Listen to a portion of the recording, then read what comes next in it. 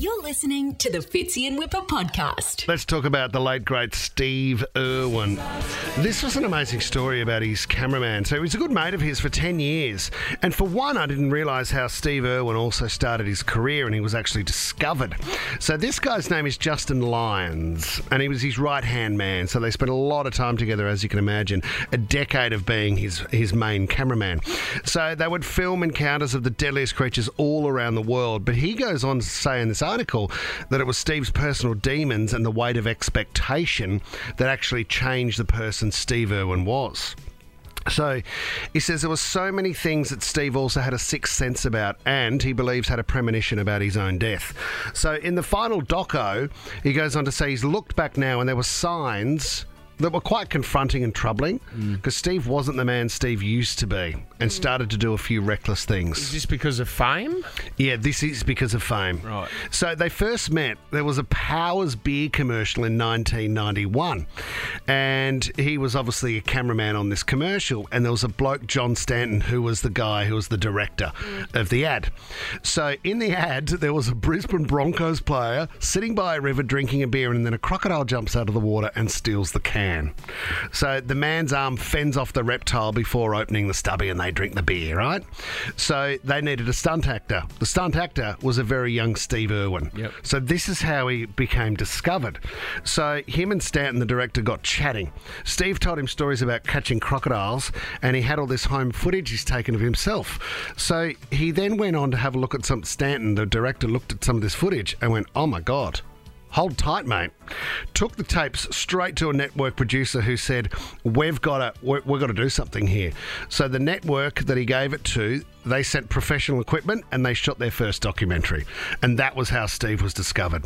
So then in 1996, the Discovery Channel, Animal Planet, they took on the Crocodile Hunter program and Steve became hugely famous. And if you remember back in the day, when Steve first started, it was like, who's this guy? Who's like over the top. People thought he was putting it on, remember? Yeah. He kind of started out and people were like, oh, I'm going to get right down next to this deadly snake and I'm going to lift it up. And crikey obviously became He was such a big catchphrase. He was cheesy, but then there was an element of Steve that you really loved. Because, you know, when he met Terry as well, it was so funny. But there was a side of Steve that you just go, oh... He was a beautiful man. Yeah, it was endearing, wasn't it? Yeah, he was. And the Americans picked that up straight away. They loved that. He went mad in America. There was the Steve Irwin doll, if you remember. And they said there were college kids that used to play drinking games watching the show where you had to scull a beer every time Steve Irwin said cry. Yeah, great. Great go. Well played, guys. So in the States, he was mobbed. And he goes on to say, we were at LAX one time and it was like Beatlemania. That's the airport in LA. And it was just out of control. So, but then the fame started to wear on Steve. He said he would constantly travel from Australia and the US and he hated the spotlight. He said the fame got to him in the final years. He said, I don't think he knew how to handle it. He was always in pain. He would flog himself, his knees, his ankles. The combination of that and the pressure of the Disney Channel upping the ante to make things bigger and better every time really wore Steve down. He said he took the brunt of fame himself. He had friends, but only a handful that he trusted, and he never saw his best mates anymore. He didn't have time. He got famous, and then he became a bit of a loner. That's sad. Steve. He said Steve repeatedly described having a sixth sense and a premonition about his death. And he was convinced now, watching these old tapes, he said just before Steve's death and the final mission that they were filming, he saw him shake everybody's hand for the last time on a set that they were filming on, like he'd never done before, and said how great it was to be working with them.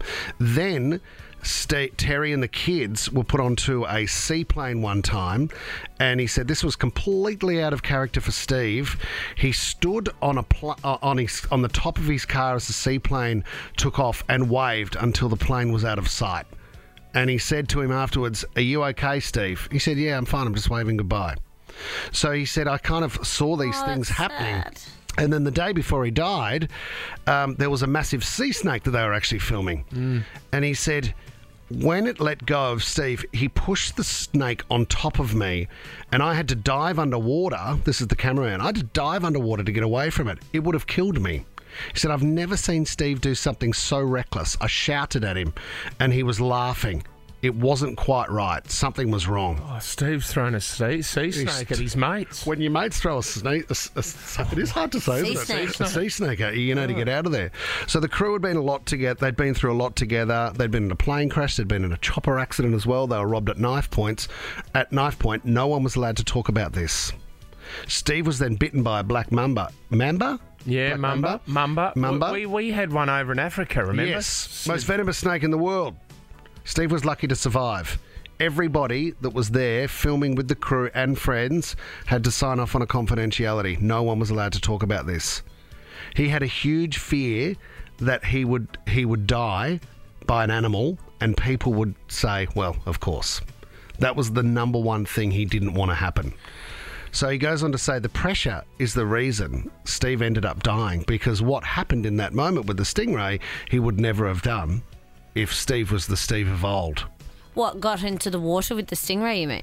Yeah, the way how close he was and the mindset that Steve had at the time. He became more brazen, didn't he? But Yeah. you have to, don't you, in that scenario, because they're pushing, it's like every season of a TV show in any capacity Yeah. has to be more dramatic, more extreme. The one And thing this he is didn't animals. want was to be killed by a croc or a snake, because people would say, of course. Oh, we told you.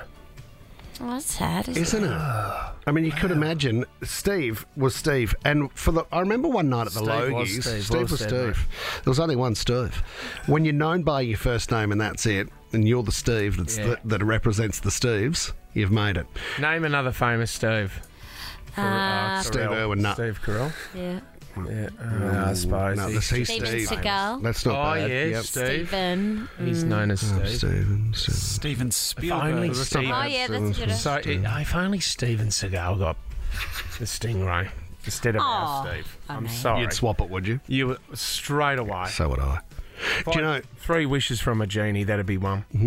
what are your other two? Well allocated. Anyone else you'd like dead? Oh, here we go. World peace. What do we got here? I mean, What there's do we, 160 million up for Powerball this week, and you're Can we condemning swap Steven over the Seagal. Steves, the Seagal, and Irwin? So please? world peace, the 160 mil in lotto, and can we swap the Steves? Fitzy's 3 genie requests. Mate, imagine how big I would be in Australia if I brought back Steve Irwin. Massive. Massive. You win, mate. Congratulations.